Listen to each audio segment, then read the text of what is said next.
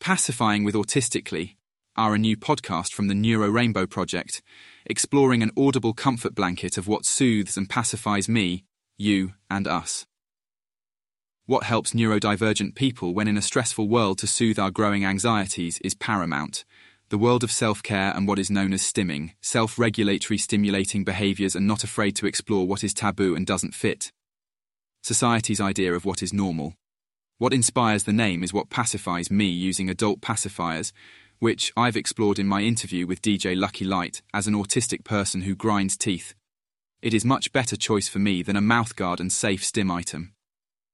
I'm here to explore my own curiosity and focused interest and what brings you comfort. Pacifying will launch in January 2024 on Wednesday the 10th weekly over a series of weeks for the first season. Got any stories, ideas and questions? Email pacifying@neurorainbowproject.com. Let me know what comforts you and how you stim and your self-care must-haves.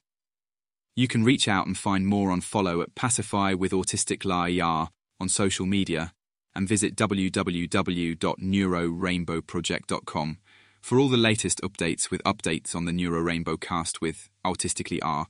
See you in January.